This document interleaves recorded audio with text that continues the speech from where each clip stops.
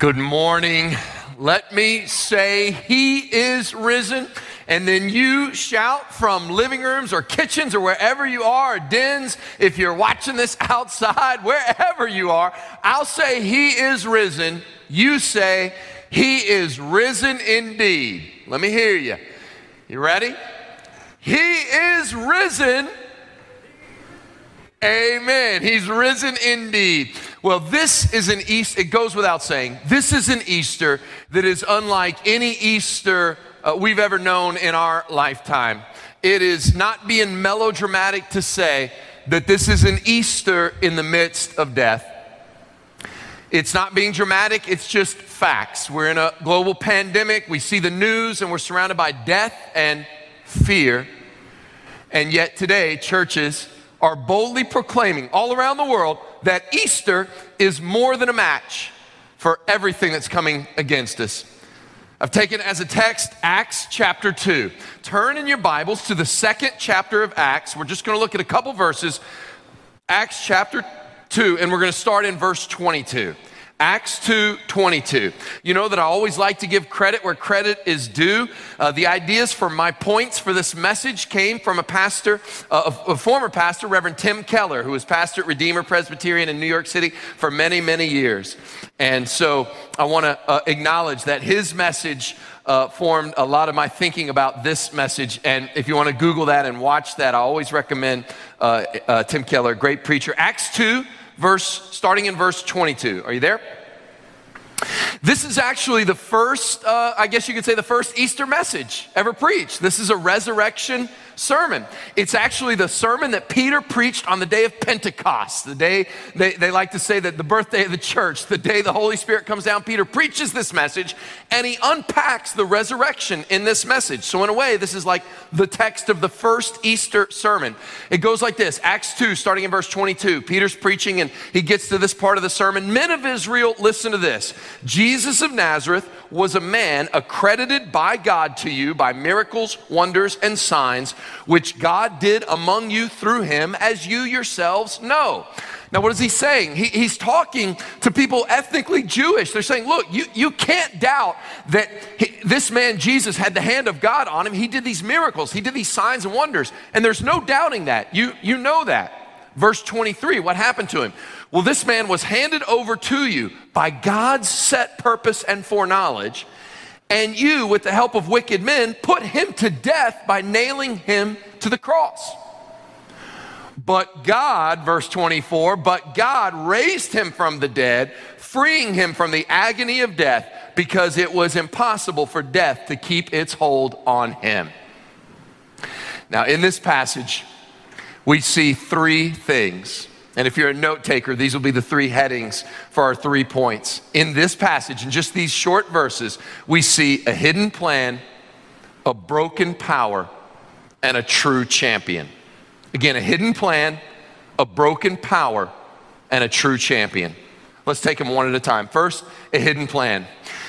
Anytime there's massive suffering, I hear this a lot as a preacher. Maybe I'm more people feel more comfortable telling me this, but I'm sure that if you have friends that think this way, they've shared it, you'll hear a couple things. You'll hear stuff like this. You'll hear, where was God? Where was God? In times of a pandemic, the coronavirus, where was God when all this going on?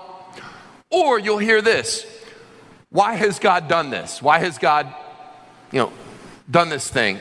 Those each assume a model. They both assume a very particular model about how God relates to the world.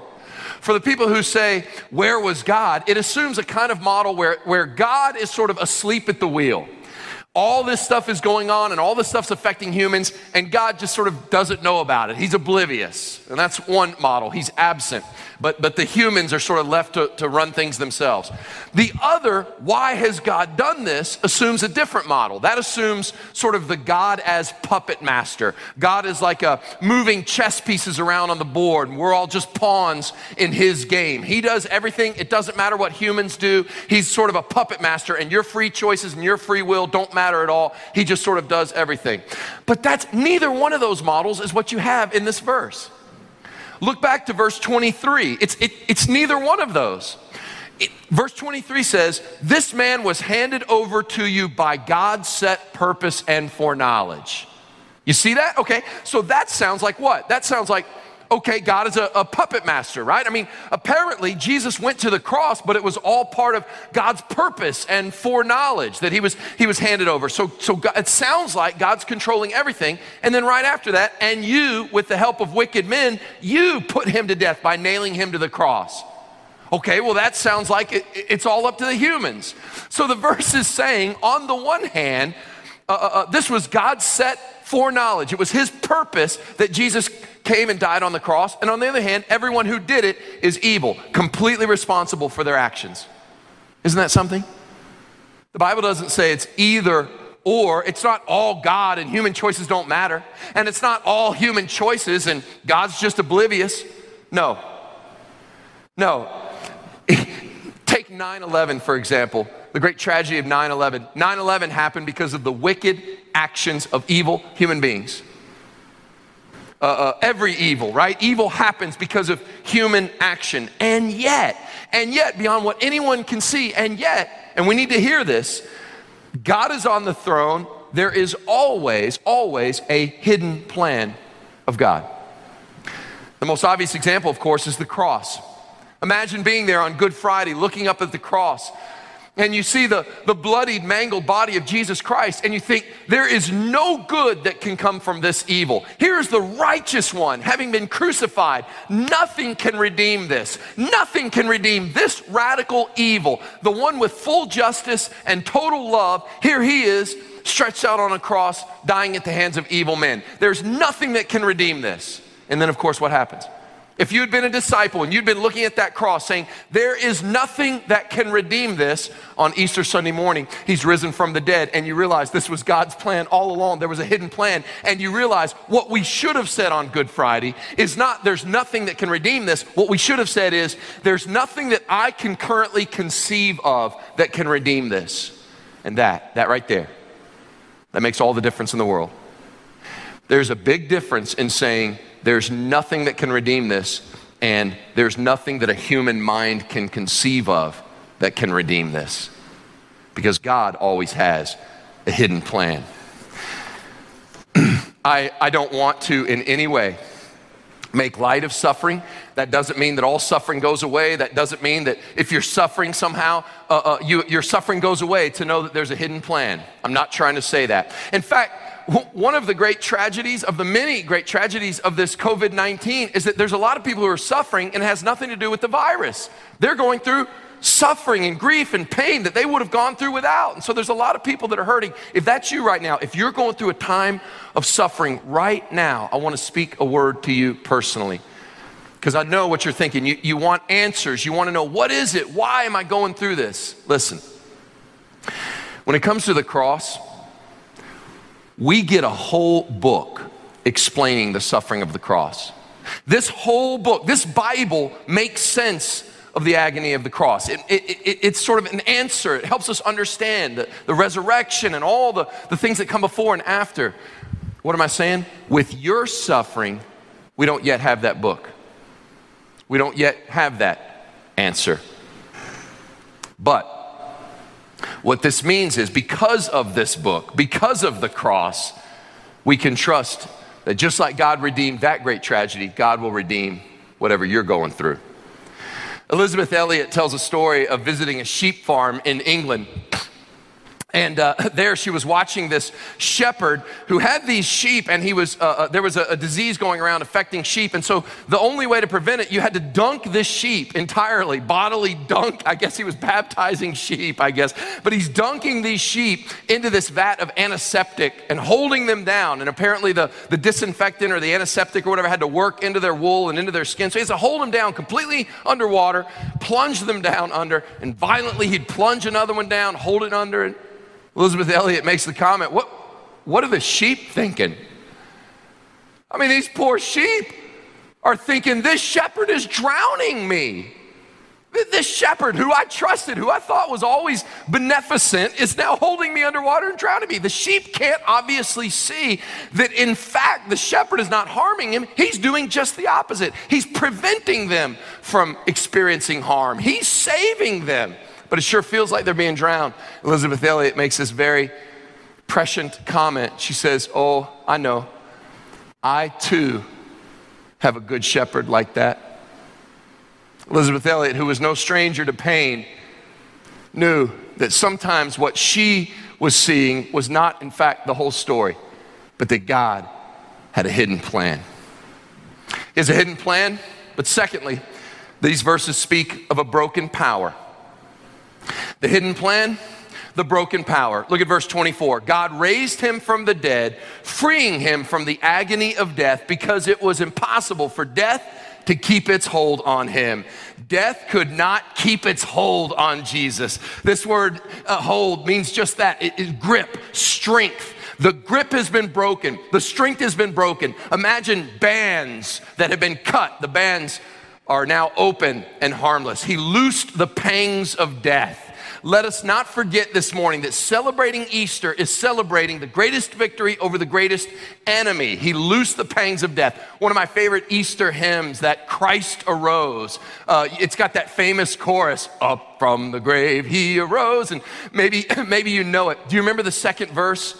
Death cannot keep its prey. Jesus, my Savior, he tore the bars away. Jesus, my Lord. That hymn writer you see is picking up on this image that death is defeated. The strength, the grip of death has been broken. Now that sounds really cool, and that's stuff that preachers love to preach. And when people hear it, they love to say amen, to say death is defeated. And that sounds cool, but what does it mean? It's one of those church phrases like Easter means victory over death. Great, but what does that mean? It's impossible for death to keep his hold on him. That's true, and it's true in at least two ways. Let's unpack that. What does it mean? Death could not hold him. It's true objectively, and it's true subjectively. First, objectively, death has lost its power. Let's unpack what that means when we say death has lost its power. Death had no right over Jesus because Jesus had fully paid the penalty on the cross for sin. See, the Bible says follow me. The Bible says the wages of sin is death. Now, when the Bible speaks about death, it means one of three things, and sometimes all three. The Bible talks about death, it does mean physical death, and that's what we most often think of when we think of death. But when the Bible speaks of death, it also means spiritual death. What is spiritual death? Spiritual death is separation from God. God is the source of all life, so to be cut off from God, spiritually dead. You may be physically alive, but spiritually dead. So there's physical death, spiritual death, and then the Bible speaks of the second death, the eternal death, and that's eternal separation from God. Well, the wages of sin is death. In other words, the penalty for sin is death. At the cross, Jesus paid in full that sin debt. It's paid. The debt has been paid. So death loses his claim over Jesus. Illustration, imagine you're convicted of a crime, and that crime carries a sentence of 2 years in prison. Well, during those 2 years in prison, the prison has a hold on you, a rightful hold on you. You've committed the crime, and the sentence is those 2 years in prison. The prison has a hold on you. But on midnight, on the third year, once those 2 years are paid, once that prison debt is paid, at midnight, the minute the clock strikes midnight on the third year, the debt's been paid and that prison no longer has a hold on you. You can bust out the doors of that prison. And here the imagery here is that Jesus, having fully paid the debt, busts out the penalty for sin, death and hell, that prison. He bursts forth, and everyone who's in Christ shares in that victory. Because he paid our penalty, death has no claim on us. The wages have already been paid. That's why we say objectively the death of Christ has meant the death of death. But it's more than just the objective breaking of the pains of death. There's more to it. He breaks death's power subjectively. What do I mean by that? One way death keeps its hold on us is by constantly in the back of our mind reminding us death is coming and the fear of death. And the fear of death has been broken. I've been reading in preparation for today some secular accounts of funerals and particularly one article, just kind of one Google led to another search. And eventually I read these articles about atheists talking about death and the afterlife. One of the best was an article in The Atlantic where they asked, without any judgment or any bias, they just asked, would you write in, anyone who's atheistic, would you write in about your thoughts on life, on what happens after we die and how you feel about that? Those two things, what are your thoughts and how you feel? They were fascinating. Most common was something like this, and I'll just read this quote, but it's representative. Most folks wrote in something like this. These are atheistic people. What happens after we die? I've always felt, quote, I've always felt that when I die, I'm dead and gone. My conscious life will end. My interactions with others will end, and I'll simply be, all capital letters here, gone. I don't care what causes consciousness, but I expect that it will end.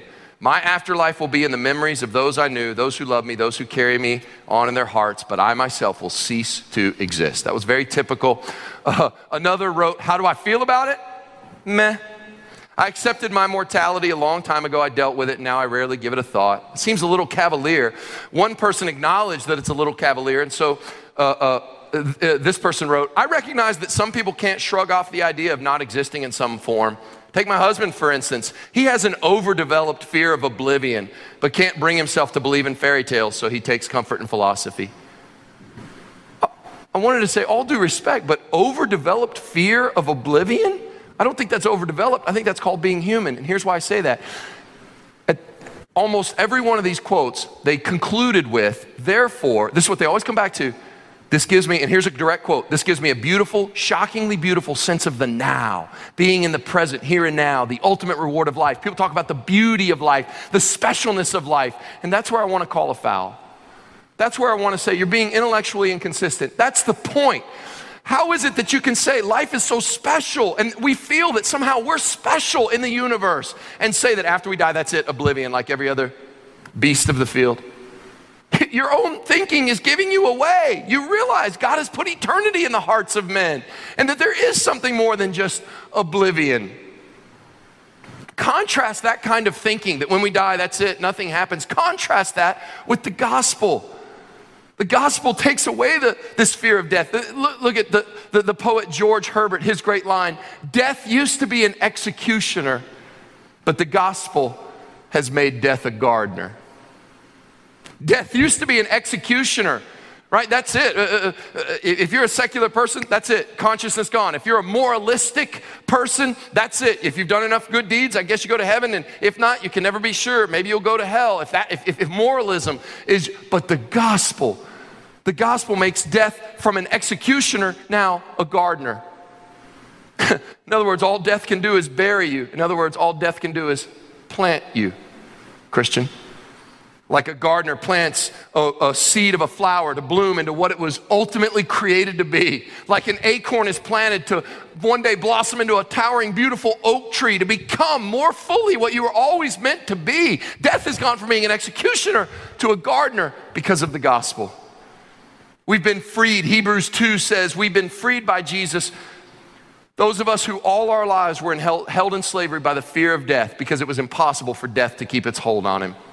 Last, so the power's been broken. There's a hidden plan, a broken power. Why is all this possible?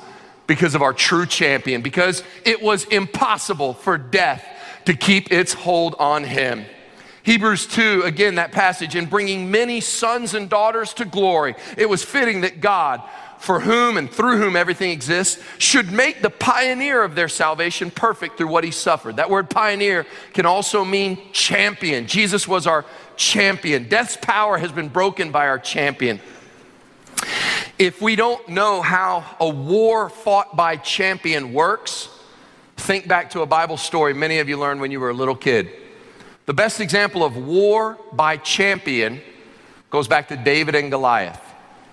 See, when David fought Goliath, they were representatives. The armies of Israel were facing the armies of the Philistines. And instead of army facing army in individual combat and like big armies, instead they selected their champion, Goliath, and the Israelites, through the providence of God, finally selected David as their champion. And the battle plan was really simple. If the Philistine champion wins, then that victory is imputed to the entire army. If the Israelite champion wins, then that victory is imputed to all of God's people. And likewise, the penalties are the same. If our champion loses, we become slaves forever for this opposing army. It was battle by champion. And we, of course, know that Jesus came to be the true and better David. Just like David's victory over the Philistines was imputed to the entire army, Jesus' victory over death is imputed to all of us. Our champion has won. Now, when he went into the grave, there was a great battle. Make no mistake, death tried to hold him, but he broke the bonds of death. He loosed the pangs of death, and our true champion, when he burst forth from the grave, he won for us a victory because he's the true champion. And now death is but a gardener. As a pastor, I've sometimes been with people at the end of their lives. Many of them I've had the chance to be with, and they know the gospel, and the gospel promises are so sweet to their soul. Others, I believe, have not known the gospel. And so they say things as they get near what they believe the end of their life. They say things like, I hope I've done enough good things, or I don't know if I've done enough. And that shows they don't know the gospel. The gospel is not a matter of, I hope I've done enough good things. I can tell you that. You haven't. And neither have I. But our salvation, because of the gospel, is not based on the good things we've done. Our salvation is based on the obedience of the risen Lord Jesus. And so there's no, well, I hope, it's I know. You say, well, how do you know? Because my champion, my victory comes from my champion, not what I've done. All glory and praise to my champion, Jesus. You say, but how do you know Jesus lived a good enough life? The resurrection, that's how. His life was viewed as approved by God because God raised him from the dead. The resurrection vindicates the obedience of our champion, Jesus Christ. And that's why when we come to the pangs of death, we need not fear because we know we're in Christ.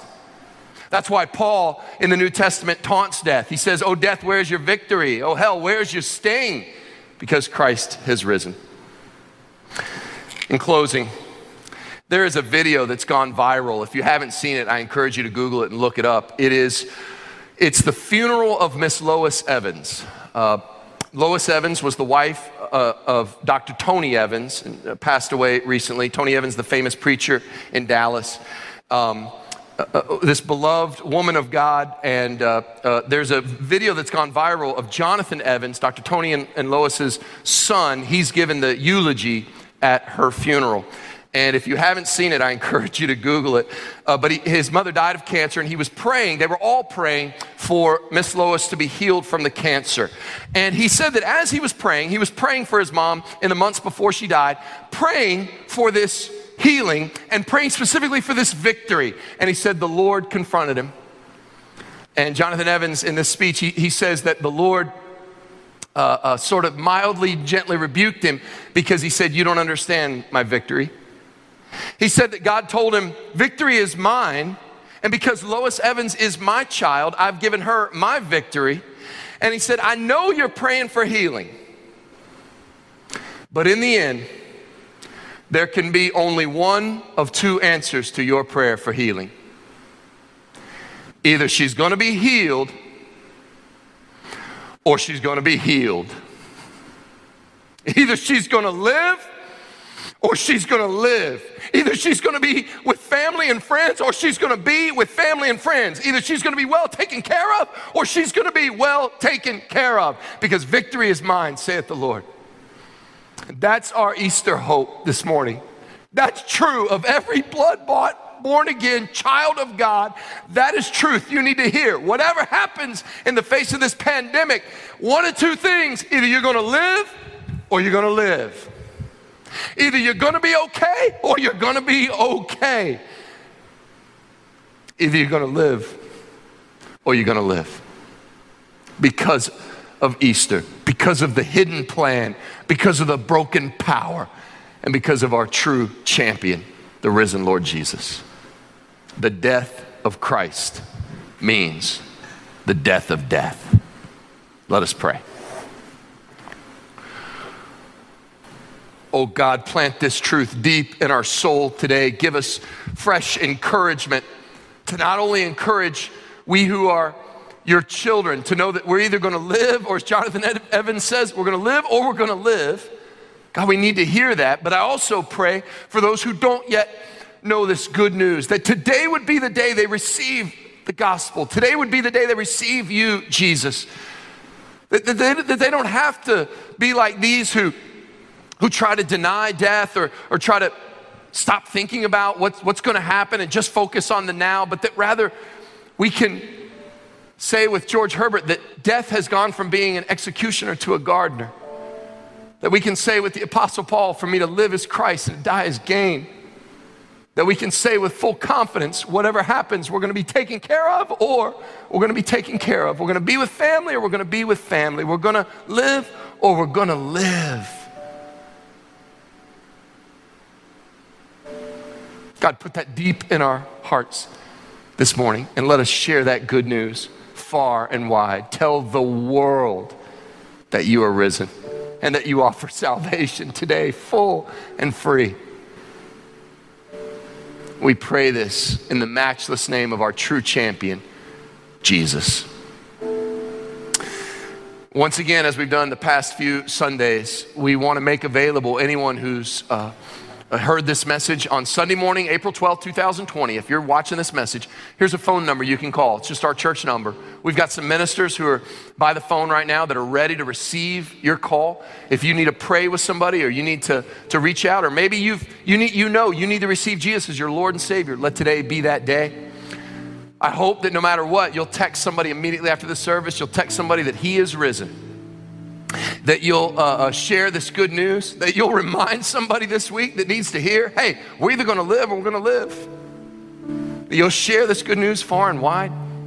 I pray you have a blessed resurrection day. I know that this day is unlike any other Easters we've had, certainly any other Easters I've had, but I pray God richly blesses you and pours out His Spirit in a fresh way today.